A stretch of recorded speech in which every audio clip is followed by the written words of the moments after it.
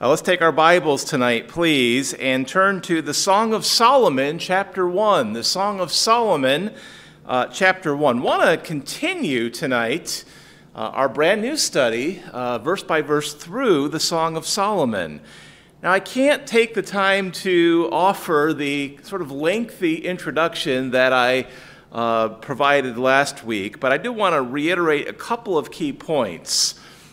We understand tonight that the Song of Solomon is, it's literally a series of 8 love letters, 8 chapters. It pictures, it literally describes a very close, intimate relationship between a man and a woman. They appear to be courting initially, or betrothed might be more literally correct. And then they're married, and it is a passionate, intimate marriage that is pictured throughout the book. And so there is considerable instruction here for a husband and wife who desire to have a godly relationship that includes the wonderful intimacy that God intends a husband and wife to enjoy. Now, we have taken care also to point out that while that everything I just said is literally true, it does appear that there is another layer or another purpose to the book. Last week in the first lesson, the first message, I called it a second lens through which I believe the Lord would have us to view this wonderful book. And that is the lens of the book being a picture of the intimate relationship that the Lord desires to have with us, his people. Initially, Israel would be the literal recipients of the book and the ones to whom the book was initially written to. But I don't think it would be improper tonight to say that we could apply the book to our own relationship as New Testament church-age Christians, to understand tonight that the Lord desires to draw us into a close, intimate relationship with himself, and that he desires us to enter into such a relationship. In that context, we'll see that the book does sort of look ahead on God's timeline eschatologically to future things in the close, intimate relationship that God will have with Israel in the millennium. So we want to take care to look at the book through both of those lenses. There's instruction for marriage, and there's a wonderful picture, sort of an extended metaphor, if you will, of God's desire to have a wonderfully intimate relationship with the Jews in the millennial reign, which is to come. So, of course, we have much to look forward to at that time. I want us to open in prayer, and then I want to get right into God's words tonight. Let's do that, please. Let's pray. Father, we do thank you tonight for a book like the Song of Solomon. Lord, I marvel at the truth that you would desire to have a close relationship with me. Lord, I am an imperfect man. You know that better than anyone, and yet you desire to enter into and to draw me into an increasingly closer relationship with you. You're a gracious God, and I thank you tonight, Lord, for your grace.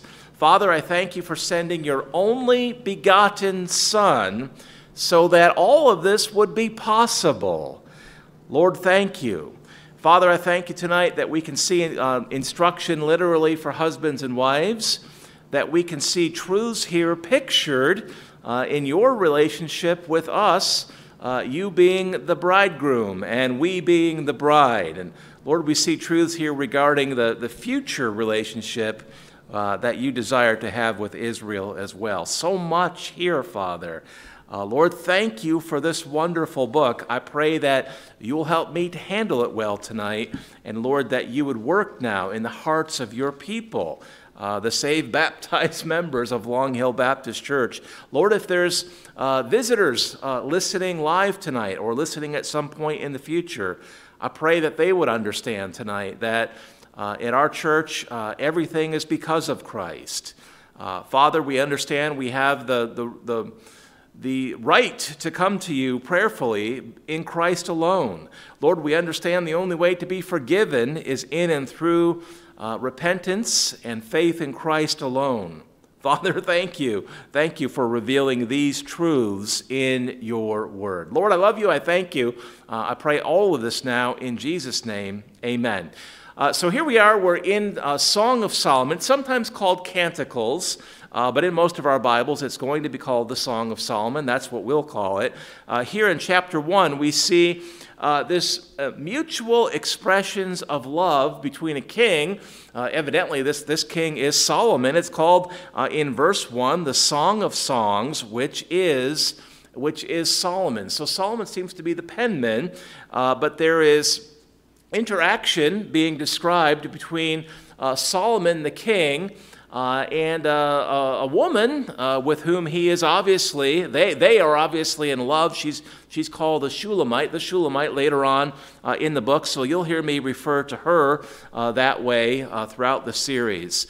There is a passionate love developing between the King Solomon, and this Shulamite woman here in chapter 1. Again, don't lose sight. It pictures the passionate relationship, the passionate love that God has for us, and the passionate love he desires that we would exercise toward him. Now, last Sunday night, we looked at basically the first half of chapter 1.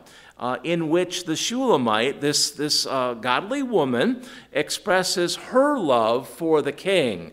And I should say the king expresses his love. And when we get here now to the second part of the book, let me go back and make it clear. I want to make sure I didn't get that wrong. In the first half of the chapter, she is expressing her love for him. So this is a picture of a wife expressing her love for a husband. At a higher level, it's a picture of believers expressing love to the Lord. And here in the second half of chapter 1, and we've got it right now, I promise you, the king is responding to the Shulamite. So here we have a husband or a would-be husband, one who is probably about to become a husband, responding to her.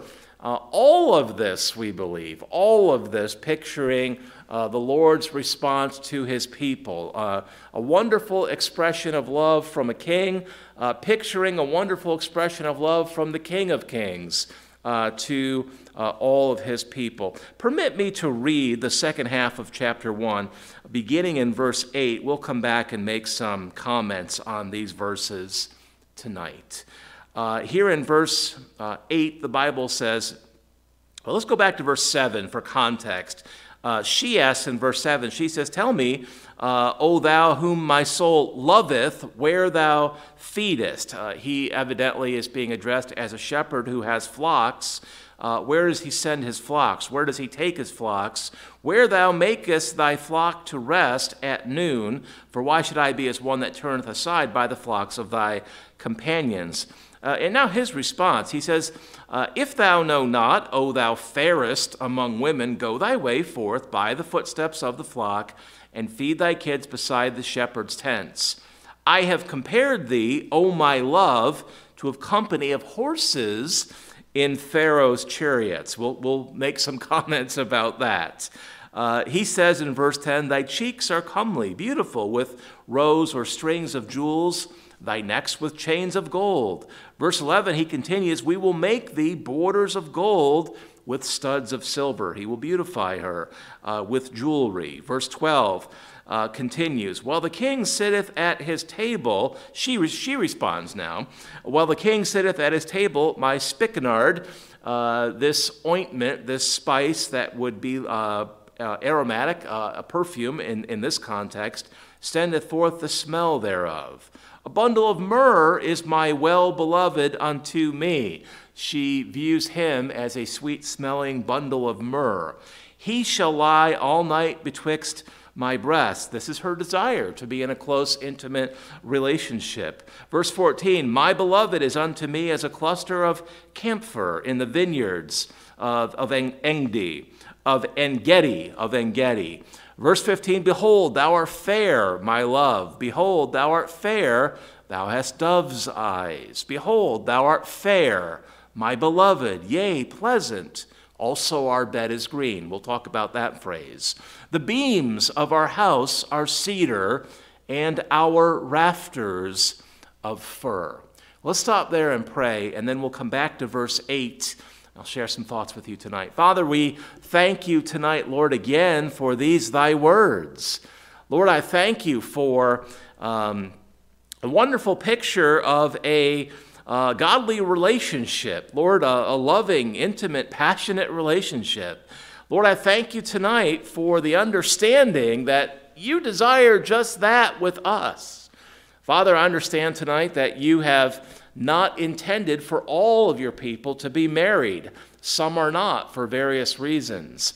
And yet, Lord, you desire to have a wonderful, close, intimate relationship with each of us. And Lord, I pray tonight that that might be especially comforting to those who are not married. Lord, I pray this passage would be instructive for those of us who are married. And Lord, also that we would see that it's really you being pictured here and us in a close relationship. Lord, what a privilege we have in Christ to enter into such a relationship. Lord, help me now. I pray this in Jesus' name. Amen. Well, let's get right into it here tonight. So back in verse 7, the Shulamite woman asks a question, where might he be found at a certain time? She is continuing to express her interest, yes, in a very appropriate way. Where might he be found? And in verse 8, we'll see tonight first, he responds, and get some notes down, please. He responds with both tenderness and grace. He responds, number one tonight, with both tenderness and grace. Now, this will be a picture of a husband's tenderness and grace toward his wife. It'll be a picture of God's tenderness and grace that he exercises toward all of us. Look at verse 8 again. He says to her, if thou know not where to find me, he says this, O thou fairest, most beautiful among women, go thy way forth by the footsteps of the flock and feed thy kids, thy flock, if you will, besides the shepherd's tents. He says, follow along the flock. This is what he's literally saying. Follow along the flock. Follow the other shepherds who are moving their flocks. She was inquiring about where they could be found at high noon when the sun is the hottest.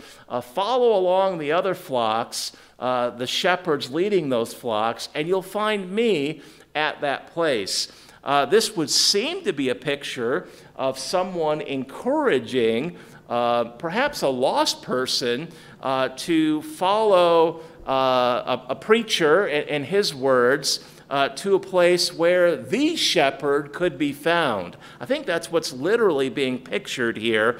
There's instruction here to follow along the under-shepherds and their flocks, their people being pictured here probably, to the place where the shepherd of shepherds could be found. Of course, that would be great instruction to someone who is lost. So I think that's what's being pictured here.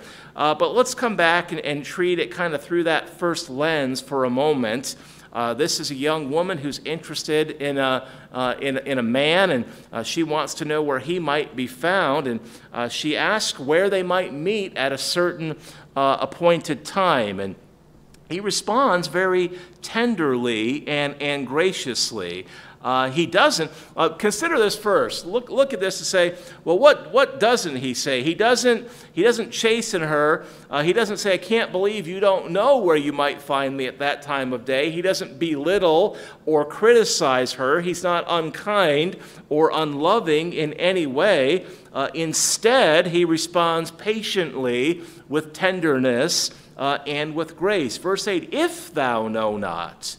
He doesn't say, can't believe you don't know not. He says, if thou know not. See again how he addresses her, O thou fairest. Most beautiful among women, go thy way forth by the footsteps of the flocks and feed thy kids, thy flocks, beside the shepherd's tent. He responds to her very tenderly, thou fairest among women. And boy, I don't know tonight if you're a husband, is there any conviction in the equation already? Are we always as tender and gracious toward our wives as we should be? I'm a husband, and listen, if you're like me, you would probably agree quickly, boy, I wish I could say yes. I wish I was tender and gracious toward my wife, patient, tender, and gracious all of the time. No, we have to step back and confess, Lord, I know that's not the case if I'm being honest. Father, would you help me to be tender and gracious toward my wife at all times? He responds tenderly, thou fairest among women. He responds graciously, if thou know not the way, here's the way. No belittling, no intention to prop himself up by putting her down.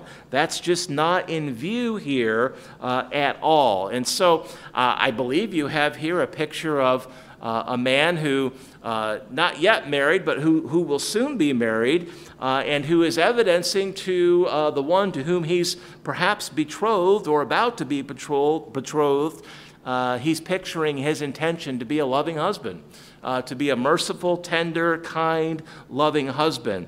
I don't think I have to remind husbands tonight, in Colossians 3 and verse 19, we are commanded, husbands, love your wives and be not bitter against them. Let's be honest. We're being honest tonight. That's a good policy. If we're honest, we again confess we are not always as loving as we should be. And so the Lord has to command us multiple times in the New Testament to love our wives. In Ephesians 5, we're commanded, husbands, love your wives, even as Christ also loved the church. And we talked about that verse a little bit last week. Well, how do we apply this, Pastor? Well, how about in this context right here, let's apply it this way. Let's apply it by choosing to be tender and gracious rather than reacting to frustration or with impatience and something less than tender kindness and loving kindness. That's a practical implication of a literal view of the passage. Well, now we have that second lens. This is the Lord being tender and loving and gracious toward his people. And what a loving picture this is. How horrible would it be if God treated us the way husbands sometimes treat their wives? He doesn't. He has a perfect patience. He has a perfect love. He is perfectly gentle toward his people. I know you see God in the Old Testament reacting harshly to sin at times, and boy, that is a picture of God's the fact that God does not accept sin. And yet we understand as people living in this age of grace, we encounter a God who is consistently loving and patient and peaceable and gentle toward us. Take your Bible and turn back to Jeremiah 33, if you would, just for a moment. Jeremiah 33, just for a moment. In Jeremiah 33, the prophet Jeremiah, of course, is warning a great judgment against Judah, the captivity against Judah, if the people did not repent. And of course, the people did not repent, and they were carried off into the captivity. The prophet goes on in that same passage, and he also foretells that some would repent following or in response to the chastening of the captivity. Some would repent. They would turn back to God in obedience to him. and that there would be a joyous time. Someone returned to the land because of that. I want you to hear the language that's used here. Jeremiah 33 and verse 11, if you're there, see it. If not, you can just listen now. The voice of joy and the voice of gladness. The voice of the, what's the next word there? If you're there, bridegroom, and the voice of the bride. So here you have a bridegroom-bride relationship being pictured there in Jeremiah. And this is not the warning about failure to repent. This verse deals with the blessing for those who will repent and respond to the correction. The voice of the bridegroom and the voice of the bride, the voice of them that shall say, praise the Lord of hosts, the Lord is good, for his mercy endureth forever. And of them that shall bring the sacrifice of praise into the house of the Lord. For I will cause to return the captivity of the land, as at the first, saith the Lord. The mercy of the Lord endureth forever. Aren't you glad tonight? Aren't you glad tonight that we have a Savior? We have a Savior who is wonderfully merciful toward us. Understand tonight that is based in the Lord's exercising of mercy toward his people, withholding punishment that we justly deserve because of the blood of Christ. Now, understand, mercy is an attribute of God, but he withholds, and he will continue to withhold punishment that we deserve throughout history because of the Lord Jesus Christ, who will keep us saved throughout history, throughout eternity. He's a merciful God. He'll continue to exercise mercy toward us. In Psalm 25 and verse 6, David prays, remember, O Lord, thy tender mercies and thy loving kindness, for they have been ever of old. God has always been merciful and exercised loving kindness toward his people. In Psalm 31 and verse 9, David prays, have mercy upon me, O Lord, for I'm in trouble. Mine eye is consumed with grief, yea, my soul and my belly. Aren't you glad tonight? Aren't you glad that whenever you're in trouble, you can go to the Lord? You can go to the Lord whenever you're in trouble, regardless of what that trouble is. Regardless of what it is, you can go to the Lord and find a God who is gracious and tender and merciful and loving toward his people consistently, always, forever. Amen. Aren't you glad for that tonight? He's not going to be harsh toward his people ever. Our sin is under the blood of Christ.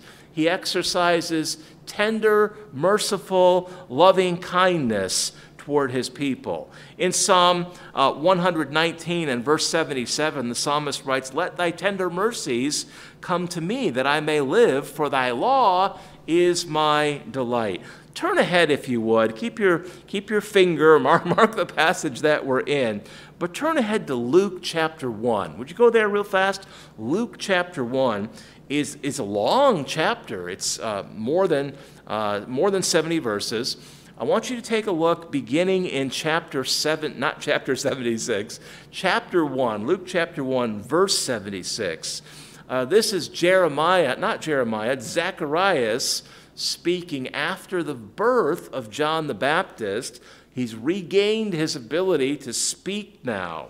And John the Baptist has been born, and Zacharias says this beginning in verse 76. He says, and thou, child, he's speaking to or over John the Baptist, thou shalt be called the prophet of the highest, for thou shalt go before the face of the Lord to prepare his ways. That was John's ministry.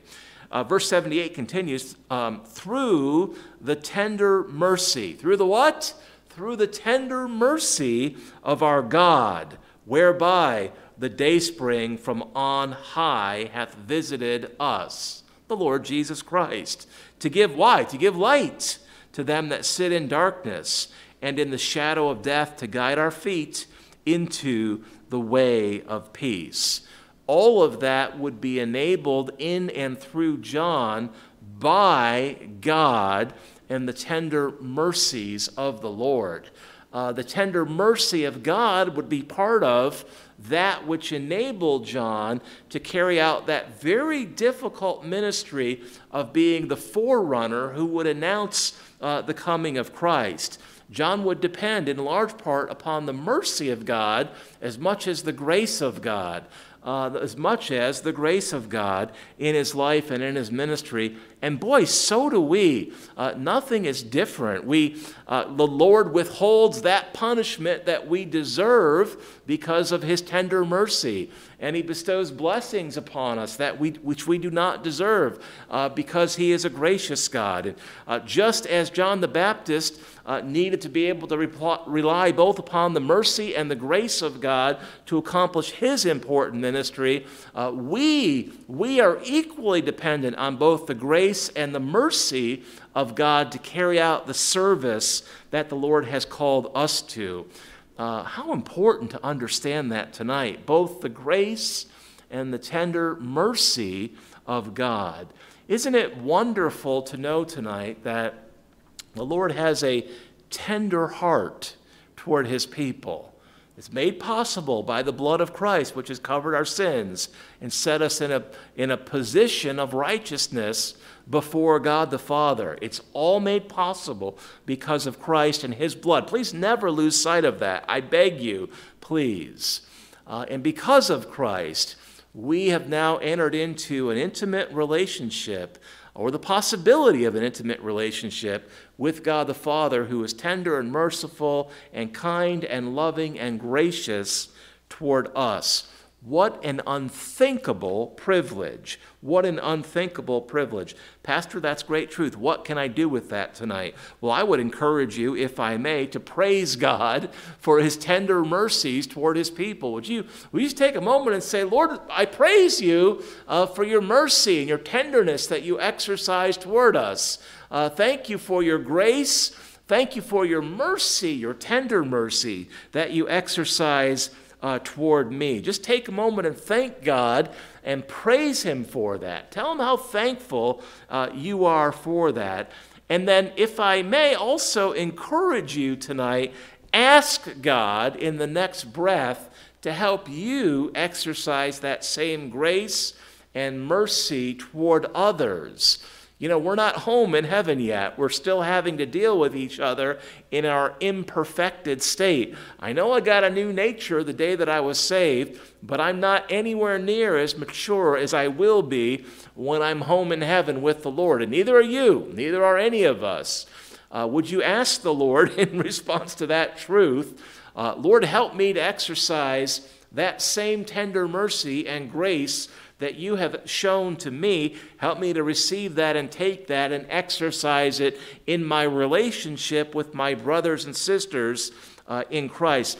Listen, you remember, please, this is commanded in Ephesians 4 and verse 32, where Paul writes under inspiration to the church members at Ephesus, and be ye kind, Ephesians 4:32, and be ye, all of us, all of them, all of us, be ye kind one to another. What's the next word? Tender-hearted, forgiving one another, even as God, that's grace, tenderness followed by grace, forgiving one another, even as God for Christ's sake hath forgiven you. All of you saved people. That's a command, not a suggestion, not a this would be nice now that you're saved. No, that is the language of imperative. It's a command. Thankfully, God makes it possible. He always makes possible what he commands. Praise him for that tonight. Lord, thank you. You don't just command certain things that are impossible. You command that which is possible now that I'm saved, now that I have the Holy Spirit, now that I have that power of God in the person of God, the Spirit of God indwelling me. Don't forget, you're indwelt by not only the Son, not only the Spirit, but also the Son and the Father. We're without excuse. Don't make excuses. Don't make excuses. There will always be an explanation for sin. Let me say that again. There will always be an explanation for sin. I gave into my lust. But there will never be an excuse for sin. We're saved now. The power of sin is broken at the cross. It's broken in our lives. We have the Spirit of God in us, empowering us, strengthening us as we yield to Him. We needn't give in to any temptation. Lord, thank you. Lord, thank you. So we see here tonight this wonderful response of the king, tenderness and grace toward his wife, picturing the tenderness and grace of the King of Kings that he exercises toward his bride, which is us. Lord, thank you. Lord, thank you. I have something to praise you for tonight. Let's move on here now. Number 2 tonight, he responds to his suitor, the Shulamite, by expressing his love for her poetically. Poetically, he'll use a simile. Remember, a simile uses like or as. He'll say, you are like this to me. My love is like this. He says in verse 9, so verse number two tonight is he responds by expressing his love for her. She has come and expressed her love. Now he responds by expressing his love. He does it poetically. Verse 9 says this. He says, I have compared thee, the king, to his suitor at this point, the Shulamite. I have compared thee, O my love. So there's the expression of love. I have compared thee, O my love, to a company of horses in Pharaoh's chariots. Now, you might look at that and say, if you're a husband, you might look at that and say, I'm not sure I should compare my wife. I'm not sure I should compare my wife to a horse or to a company of horses. And guys, let me encourage you tonight to be careful if you do.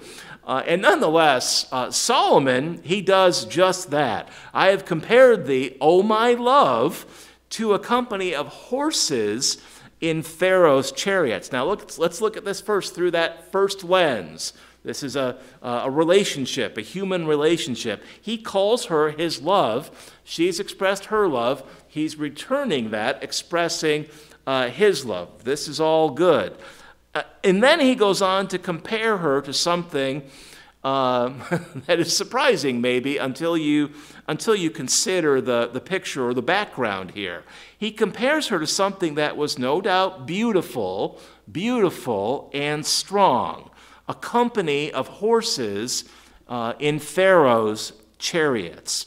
Now, let's just think that through biblically for a moment. We know that Solomon had purchased a collection of horses from Egypt. 1 Kings 10 and verse 28. 1 Kings 10 and verse 28. Solomon had horses brought out of Egypt and a linen yard, that verse says. That underlying word has the idea of a collection of them. So Solomon was a collector, if you will, of horses. He had purchased horses out of Egypt. And no doubt they were horses that were fit for a king. They would have been among the best of the best. Now stop and think about, picture in your mind, if you can, what might be the best of the best of horses. Have you ever been up close to a horse? Not a picture, not a movie that you saw, something online, but you were on a farm or someplace where there were horses. Not an old broken down horse, but a young, vibrant, strong horse. They're impressive. They are beautiful. They are strong. They're really amazing creatures. Pastor, should I call my wife a creature? No, don't do that. No, don't do that either. Turn back to Job chapter 39 just for a moment, if you would. Go back to Job. Do take your Bible and go there, please. Go back to Job chapter 39 just for a moment. You remember in the book of Job, Job had suffered many trials and God had permitted them for a reason. And throughout the course of those trials, Job seems to progress from wondering about these trials, why is God allowing it, to really questioning God in an increasingly more inappropriate way. It seems that he got to a point in the course of those trials where he began to angrily question God. And God responded to him in chapter 39 really wonderfully. He began to point Job to different elements of his creation. God did that. He points God to this animal and this animal and says, hey, Job, maybe you ought to think about who you're talking to. Maybe you ought to think about who you're angry at. Maybe you ought to think about who you're questioning. I'm God. I'm the designer of this, the designer of that. Do you think I might know what I'm doing? And one of the most powerful creatures that God points Job to in the course of correcting him is a horse. We're here in Job 39 and verse 19. I want to read 4 or 5 verses here. Here God says to Job, "Hast thou given the horse what? Strength. Strength." In the Bible, horses picture strength. "Hast thou clothed his neck with thunder, majesty?" Verse 20, "Canst thou make him afraid as a grasshopper? The glory of his nostrils is terrible. He's strong and majestic and glorious. He paweth in the valley and rejoiceth in his strength. He goeth on to meet the armed men. He mocketh at fear." He's not fearful, "and is not affrighted, neither turneth he back from the sword. The quiver rattleth against him, the glittering spear and the shield. He swalloweth the ground with fierceness and rage. Neither believeth he that it is the sound of the trumpet. He saith among the trumpets, Ha, ha! And he smelleth the battle afar off, the thunder of the captains and the shouting." And he's pictures not being afraid of anything in that scene, but strong and courageous and majestic and glorious. This is how God views, how God pictures, how God describes a horse. And boy, once you understand that, you can bring that understanding back to verse 9. Go back there, please. Come back to Song of Solomon, chapter 1, verse 9. And with that understanding, let's read verse 9 through the lens of that understanding. Solomon says, "I have compared thee, O my love, to not one but a company of horses in Pharaoh's chariots." I view you as a beautiful, strong, majestic, glorious, bold, courageous woman. All the things that a horse is, or the way God would describe a young, majestic, strong horse. That makes more sense, doesn't it? That makes more sense. You might just want to keep the descriptions of the horse and not refer to her as a horse, but you can understand the verse as we compare Scripture with Scripture. Solomon is illustrating, not just saying, "Hey, honey, I love you. Hey, babe, I love you. Okay, bye." No, he's investing a little bit of effort in his expression of love. He's taking time to use a bit of poetry to bring a strength of language into his expression. Listen, God could have given us one chapter or one book, but he has invested a great deal, 66 books, 1,178 chapters, I believe, many words. God has invested himself greatly in giving us many of his words to express his love toward us. God so loved the world that he gave his only begotten Son, that whosoever believeth in him should not perish, but have everlasting life. God commendeth his love toward us, in that while we were yet sinners, Christ died for us.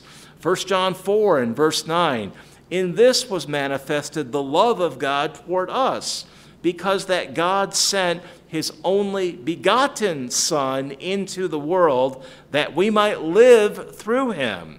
Herein is love, not that we love God, but that he loved us and sent his Son to be the propitiation, the covering, the blood sacrifice for our sins." May I say this tonight? That's love. That's love. And God invests himself in saying it many times, many ways. He puts some effort into the expression of love. And, that's, of course, a great understatement that doesn't begin to do a service to God's effort in his expression of love toward us. He sent his only begotten Son to die for us. Well, praise God for that. I'm not worthy of that. He loves me and you that much. in our chapter tonight, the correct response to that is to express our love right back to him. And of course, in his word, he's taught us to do that by obeying him. I have compared thee, O my love, to a company of horses in chariots, in Pharaoh's chariots. Husbands, love your wives. Take some time to invest yourself in expressing your love to your wife. Please. Maybe it's been a time since you've even told her that you've loved her. Or maybe you're somewhere out on the other side of that continuum, and you say it so much that it maybe has lost some of its force of strength. Maybe you want to find some creative, godly, poetic ways to express your love. Pray about that. Lord, help me, lead me, guide me in showing my love to my wife, but also telling her, give her heart to be encouraged by that. Let's continue on tonight. I want to look at verse 10, number 3 tonight. He, the king, viewed her as very beautiful despite the effects of all that she had suffered, and he told her. Remember back in the first half of the chapter, she alluded to some difficulties, and she pictured that with the effect of the sun on her. She had been sunburned through now that would be being out in the sun literally and working in the sun, and what's pictured there is the difficulty, we believe, of the tribulation. That seems to be the case, but come back to kind of a more literal understanding of that, and you have a husband who chooses to view his wife as beautiful despite the fact that she has been affected by difficulties and trials.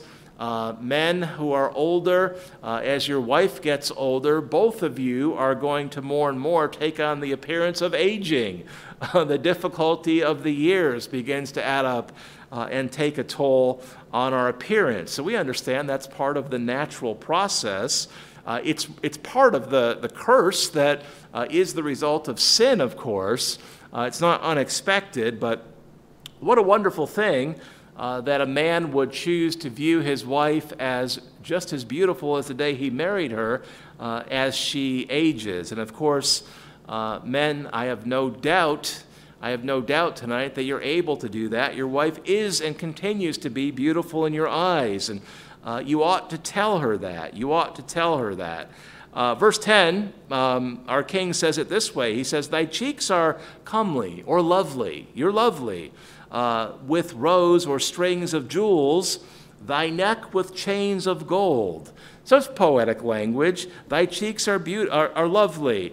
They're like, it's metaphor here. He doesn't use like or as. They're like strings of jewels.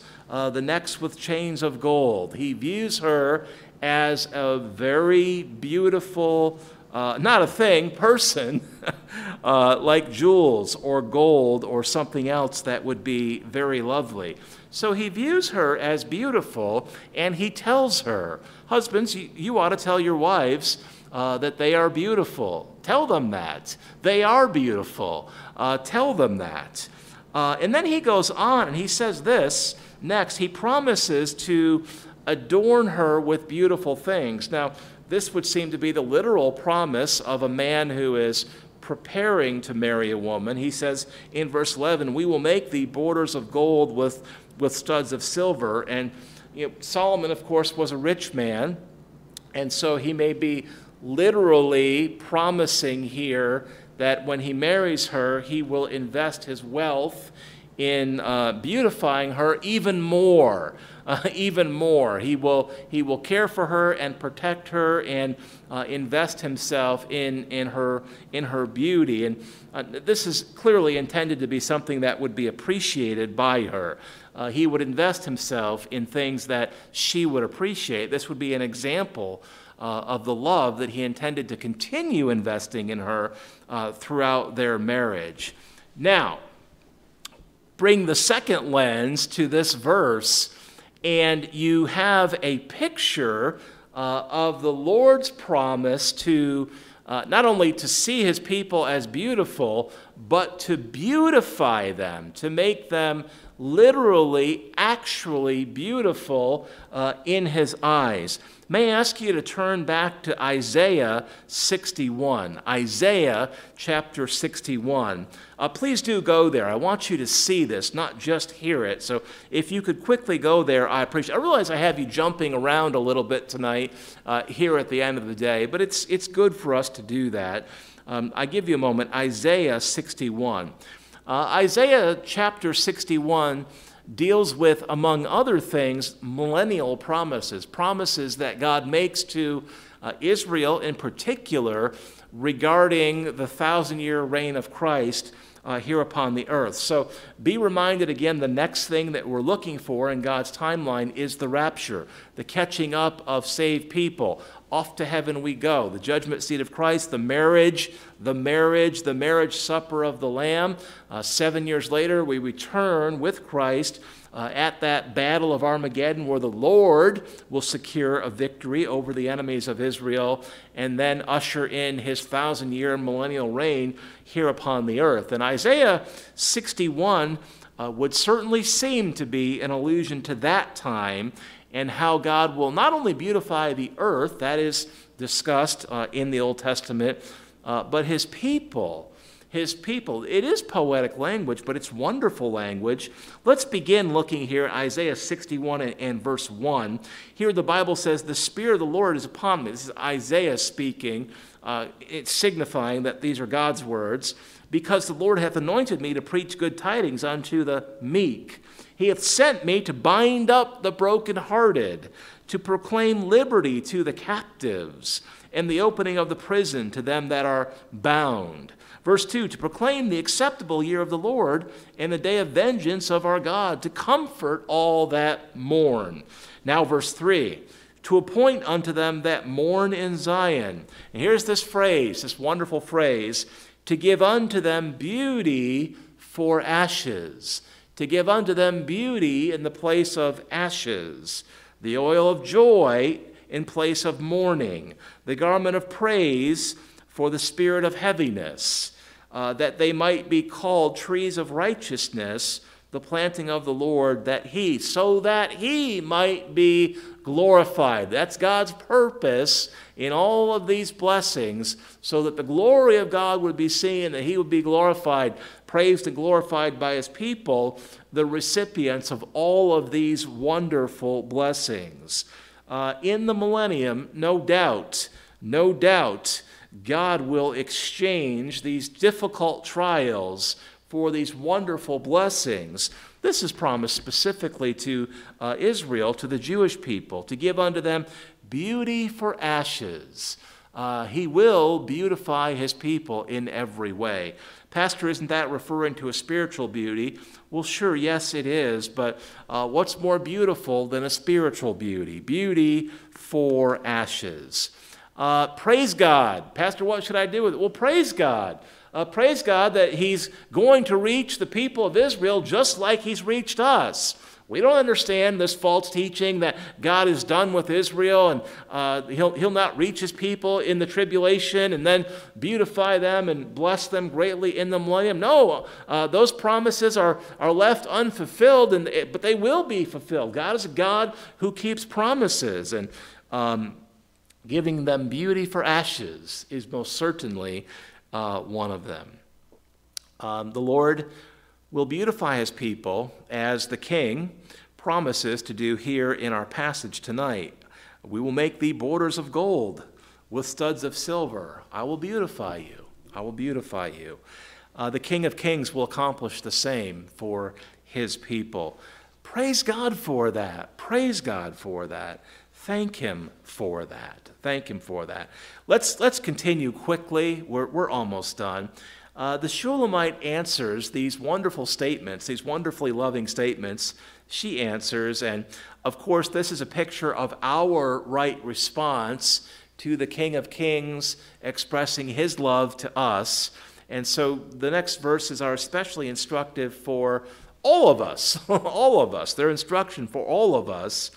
She desires to be pleasing to him as a wife. as God's people should be desiring in our relationship to him. Verse 12, she says it this way: while the king sitteth at his table, my spikenard, this costly ointment, this aromatic perfume, of course, Jesus' feet were anointed with the same, sendeth forth the smell thereof. It's not a stinky thing that would make her undesirable to him. Rather, it's a wonderful perfume, an aromatic thing that would be very pleasant. She desired to be pleasant for her husband, her king, her Lord. That's what's being pictured here. The bride, who is us, we should desire to be pleasing to the bridegroom. As she expresses here, this should be our desire. I could point you to Revelation 4 and verse 11, where the Lord teaches us that we are created, all things are created for his pleasure. Don't lose sight of that. And so our desire in our relationship with the Lord shouldn't be just to get, but rather our chief desire should be to be pleasing to him. And no doubt that's what the Shulamite is expressing here in verse 12. And then she compares him to a pleasant bundle of myrrh and a cluster of camphor, and describes her desire to have him close to her. She viewed him as very desirable and very attractive, and desired to enter into a physically close relationship with him. Now, I want to be careful here in how I say this, but listen, we should desire to be in a close relationship with the Lord as well. And it should be our hope and our desire to be in the physical presence of the Lord Jesus Christ. He's, as I mentioned this morning, he's ascended into heaven with a physical body, a glorified body now. And our desire should be to be with him. Our King, our Savior, the Son of God, the one who's made it possible for us to have eternal life. Our desire should not be to continue in this world, taking what pleasure we may from this world, seeking to be entertained and comfort from worldly things. No, that's not our hope or what should be our desire. Our desire should be that we, the bride, would be in the physical presence of the bridegroom, the Lord Jesus Christ, and to desire that as the most pleasant thing that we could ever know. And that's no doubt what is pictured here in verses 13 and 14. A bundle of myrrh, verse 13, is my well-beloved unto me. He shall lie all night betwixt my breasts. Now there's a very clear picture there of two who are married and who enter into the physical aspect of that marriage. No doubt, again, it's a picture of the desire we should have to be in the physical presence, simply in the physical presence of Christ, that we might worship him in his presence. Verse 14, my beloved is unto me as a cluster of camphor in the vineyards of En-gedi. He responds in verse 15 by comforting her with the assertion that she is beautiful in his eyes. He reiterates that he views her as beautiful. He knows that she needs that comfort. God knows that we need this comfort as well.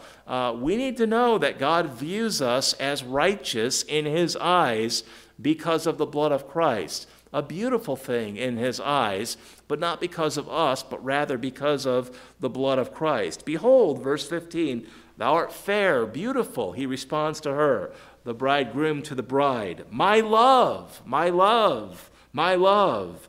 Behold, thou art fair. Thou hast dove's eyes. You're beautiful in my eyes. Behold, verse 16, thou art fair, my beloved, yea, pleasant. Also, our bed is green. I want to just take a couple of minutes. You can't just leave that verse like that's easy to understand, because that phrase is not easy to understand. Our bed is green. What does that mean, Lord? Well, when you get there, you might pray that. Lord, I'm not sure what that means. I think I understand the rest of what's being pictured here, but what does that mean? Our bed is green. So, we look at the underlying word. It literally means green. But here, in the context of this poetry, I think it's pretty obvious that that word is being used poetically as it is elsewhere in Scripture. In Psalm 52 and verse 8, the psalmist says, I am like a green olive tree. He's not saying, Lord, I'm a green olive tree. No, God made him a man, not a tree. So that's a simile. Lord, it's poetic. But I am like a green olive tree in the house of God. I trust in the mercy of God forever and ever. So there is lots of precedent, or at least some precedent throughout Scripture for this word green to be used not literally, but poetically. One man said it denotes fruitfulness. Fruitfulness. Picture a garden. We haven't had enough rain recently, so if you have a garden and you're not watering it, it might be getting a little yellow and dry and maybe even a little brown. And when that happens to your garden, the vegetables that you've anticipated may not be coming forth. Your plants may shrivel up before there's an opportunity for your fruit to come to fruition, if you will. So we understand that a green garden would give you the hope that there will be some fruit, some produce at the end of the season. This is probably how the word is being used. There is an anticipation of a fruitfulness in their relationship. It literally, I guess, would refer to the marriage bed and an anticipation that there might be the blessing of children, the fruitfulness of an intimate physical relationship. What is that picture? Why is it here? Well, through the second lens that we've discussed, I believe it's clear, and boy, isn't it clear, that as we enter into a relationship with God the Father through God the Son, He desires that there would be fruit in our relationship with Him. He desires that we would serve Him and that there would be fruit born in that relationship. He desires that we would lead people to Christ. He desires that we would serve Him wherever, whenever, however He wants. Not in our strength, but in His strength. Not where we desire, when we desire, how we desire, but with the yieldedness to the Lord and being strengthened by Him, recognizing that Christ is the vine. We're not the vine, He's the vine. The fruit is ultimately brought forth by Him, but He desires to use us. He desires to use us in that equation. So here I believe, when you look at verse 13, 14, 15, and get to verse 16, there's an anticipation of fruitfulness in the marriage bed, if you will, but that is being used clearly to picture the fruitfulness that God desires in a close relationship with us. Pastor, what do I do with that? Well, how about praying, God, use me any way that you desire. God, use me. Draw me into a close relationship with you. Give me a burning passion to live in a close walk with my Savior. And Lord, lead me and guide me as I yield to you. Help me to do that. When I start straying off and going my own way, tap me on the shoulder harder and harder until I say, yes, Lord, and turn around and get back on the path that you've called me to. And Lord, help me to be about the business of sharing the gospel message with the lost, that there might be fruit in our relationship. Lord, help us. I hope that's a help tonight. Let's stop there and pray, please. Father, thank you. Thank you for the beauty and wonder and poetry of this passage. It is truly wonderful. Lord, you're a great God. You are an amazing, great poet. And we've seen that in the Psalms and in Job and Ecclesiastes, and here, of course, in the Song of Solomon. You're a great God, and Lord, these are your words. These are your words. They're the finest poetry that has been penned. They're your words. And Lord, you are picturing your desires beautifully and plainly. Lord, thank you tonight for a passage like this. you reveal amazingly your desire to have a relationship, and not just a relationship, a close one, with imperfect people like us. Lord, thank you. Lord, thank you. Give us a heart filled with gratitude tonight, not just for our salvation, but for the fact that you desire to have a close, fruitful relationship with your people. Lord, if we've not had a desire to walk closely with you, I pray that you'd help us to confess that even now. Lord, if we've not thought enough about the fruitfulness that you desire in our relationship, I pray, Lord, that we would confess that right now and ask you, Lord, for grace, strength to be drawn into a closer relationship with you.